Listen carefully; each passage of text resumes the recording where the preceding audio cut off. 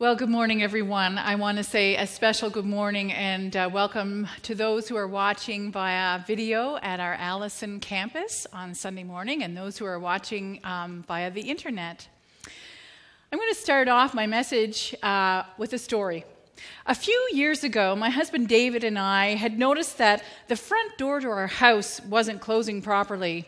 And at first, we would just find ways of closing it by adding a little extra lift or an extra twitch to the doorknob, and then it would close. But after a while, it was taking more than just a little adjustment, and we soon had to start slamming the door hard, and it was getting more and more difficult to lock it. So we'd even find ourselves having to literally wrestle with the lock in order to get it to click. Well, we knew it was time to call someone in when we could see the cracks of daylight coming through the top of the door. The frame and the door were slowly becoming misaligned. So we called a carpenter in to come and take a look. And at first, they thought that the door just needed a shim put into it, use a shingle-style piece of wood and that would level things out. And we thought, okay, phew, we sighed. A piece of wood and maybe an hour's worth of labor. No problem, no worries. But as the carpenter was working, he discovered that it was a little more serious. So he recommended we get a door expert in. We thought, a door expert? That's great. So the door expert came and he said the whole door system needed to be replaced. He thought that perhaps it had been installed improperly when the house was built, and there was no other solution but to replace the entire system. And when I say the entire door system, I mean the door frame, the side windows that come down the side of the door, the window half round at the top, and of course, the door itself. So the whole thing would have to be replaced. Okay, we said. That was definitely going to be a few more dollars, absolutely, but it had to be done. And it had to be done right. So the door and window company came to install the new system. And as they were removing the old door and the frame, they found that the wood at the base of the door was rotten. The door frame had literally been sinking because it was wet. They decided to go and take a look underneath the door frame, and that meant going down into our basement to take a look to find the root of the problem. And they found that the gyprock was completely soaked beneath the floor, and it was also the insulation behind the gyprock was soaking wet. And this water had been there for quite a while, and that was what caused the wood to rot. So they would have to tear out the old gyprock and the wet insulation and replace it. What? Really? Are you serious? Is that what we have to do? Well, okay, we can deal with that. But then they asked the question, now, where did the water come from that seeped down, rotting the frame and then causing the gyprock and the insulation to be wet? So they decided they would climb up onto the roof where the overhanging that goes over the doorway is, and they took some shingles off the peak. And that's when I heard the scream. Yes, we all rushed out to see what was wrong, and the guy on the roof was yelling for someone to get some ant spray because he'd found the largest ant's nest that he had ever seen. And the wood was so wet that he could literally flake parts of it away like it was tuna from a can. This would now be into the thousands of dollars to repair, as they had to rip apart that roof overhang piece. They had to tear out and replace a piece of the wall that came down beside the door itself. They had to replace the wet insulation and then the gyprock and crack fill it and paint the new wall. Wow, that was amazing. We found out that the problem was not the problem. Our door wasn't closing properly, was only a symptom of something that was going on that we couldn't see. There was something deeper, something more serious that was causing that door not to shut properly.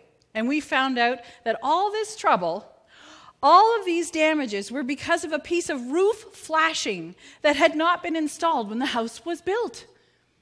Our big troubles were caused by a little missing piece of sheet metal. The problem was not the problem. And really, as I think about this story, and I think about the many areas in our lives, I think that we can apply this idea that sometimes the problem is not the problem. I think of when we get sick and the way that the doctor diagnoses the real problem. It's by looking at the symptoms. The symptoms are not the problem, however. I've seen in doctors' offices recently signs that say, is it the cold or is it the flu? Apparently people get the two mixed up, so you can read the list of symptoms that will tell you which one you likely have. The problem is not the problem. We can look at the world around us. We see people who are hungry here and around the world. I led a team to Rwanda in the fall of last year, and I witnessed people struggling to live on less than $2 a day.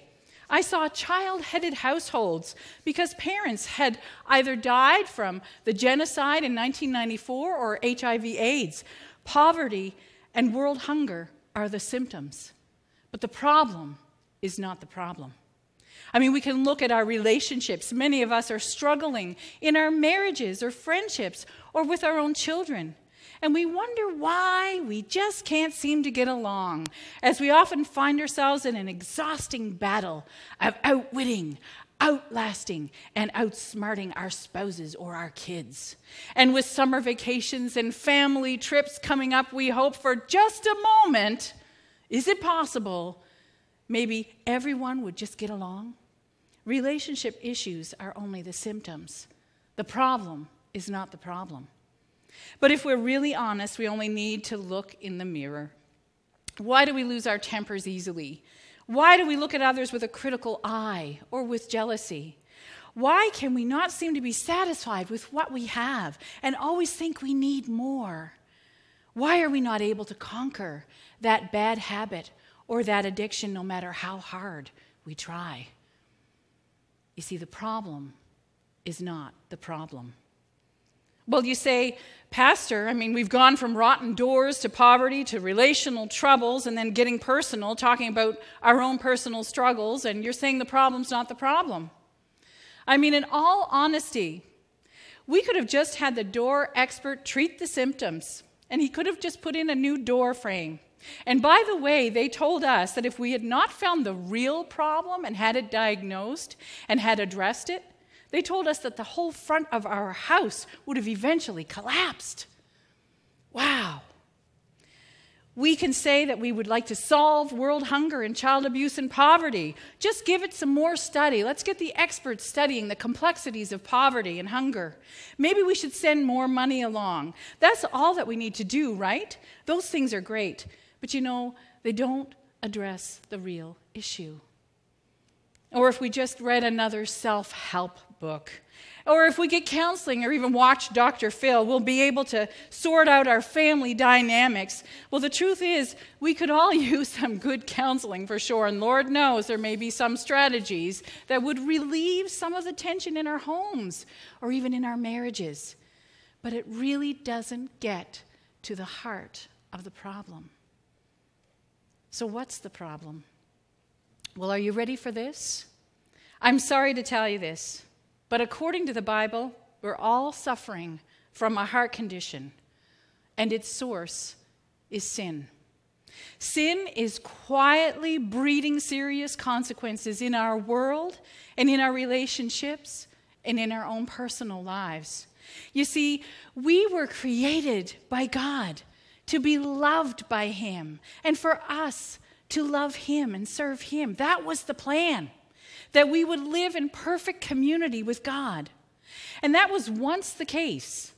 But the moment that Adam and Eve chose to willfully rebel against God, sin came into the world, and we've been suffering the effects ever since. The Bible says that sin separates us from God, that it cuts us off from Him. And because of it, we can no longer live in His presence, and we can no longer live out the fullness of our potential, which was found in that relationship. And instead, our identity and the fulfillment of God-given desires are now found elsewhere. We try to find our love, acceptance, and identity through our performance and other people's opinions, or a combination thereof. We find ourselves filled with shame and filled with broken relationships and looking for love in all the wrong places. But these are only symptoms of our sin condition.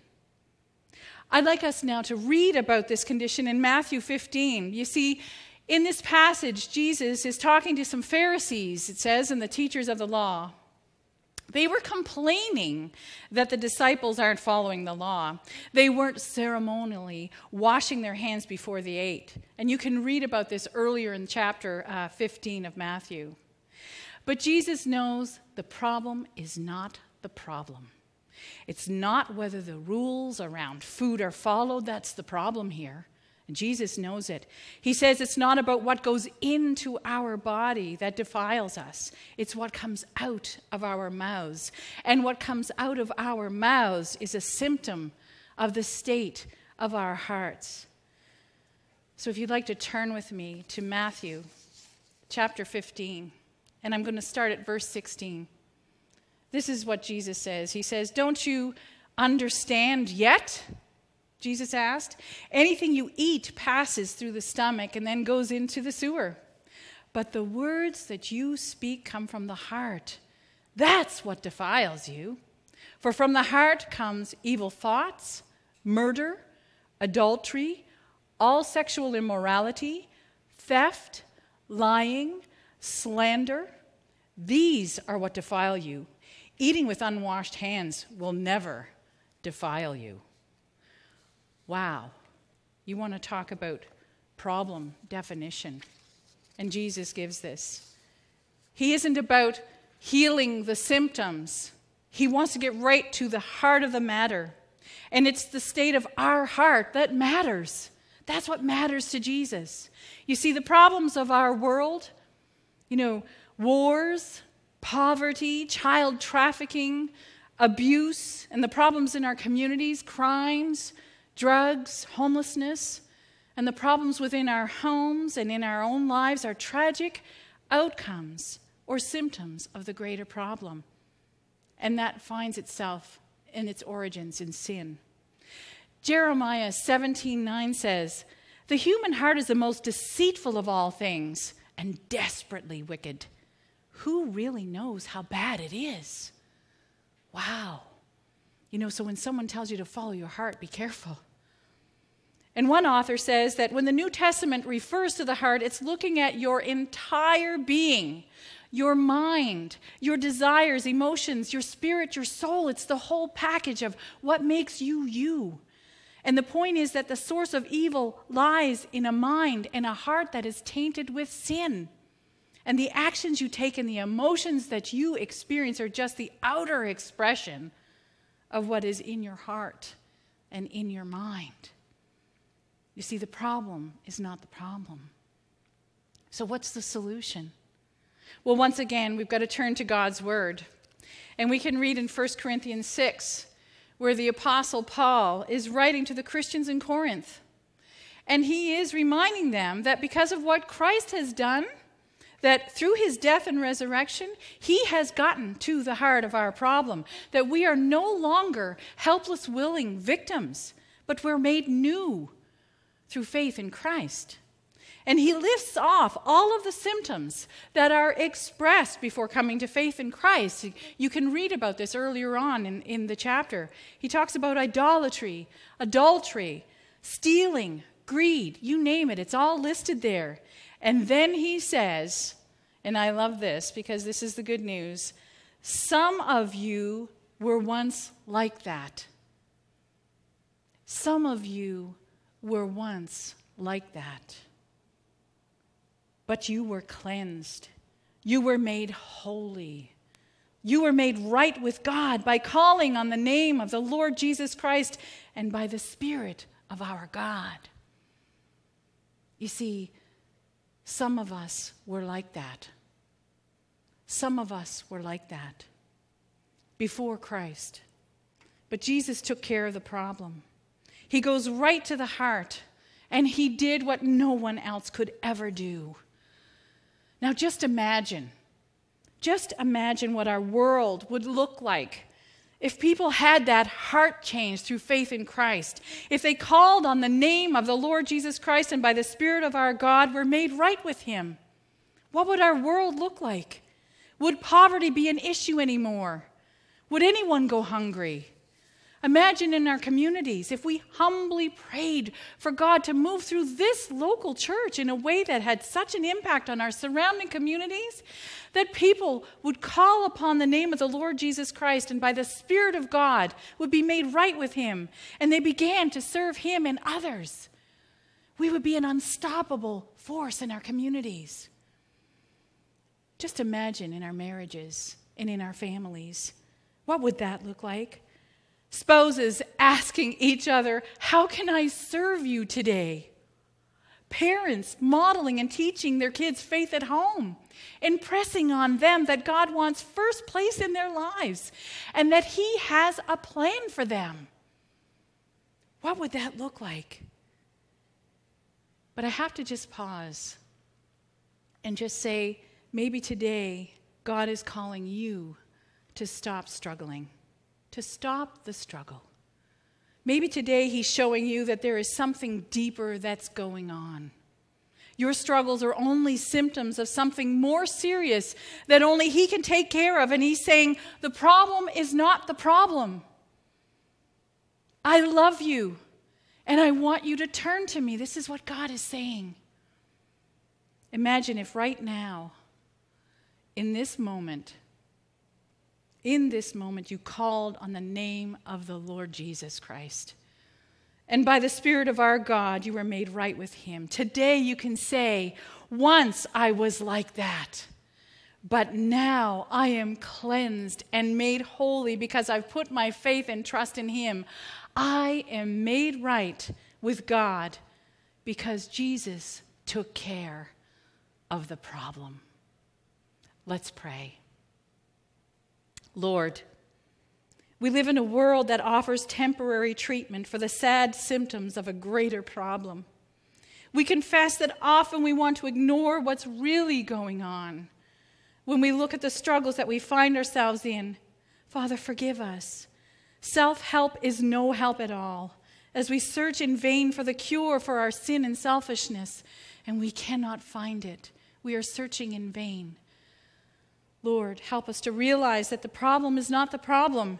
No matter how hard we try to solve things on our own, from a human perspective, we need to get to the heart of the matter. Father, what do we really need?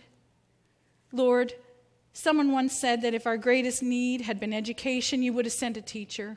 If it had been money, you would have sent a banker. Father, if it was advice, you would have sent a counselor. And if it had been pleasure, you would have sent an entertainer. But since our greatest need was forgiveness, thank you, Lord, for sending us a Savior. Thank you for sending Jesus Christ. He is Christ the Lord, the Son of God, who has come from heaven to earth and who died for us, for our sins, and who rose again. And it's in his wonderful name that we pray all these things, and we thank you. Amen.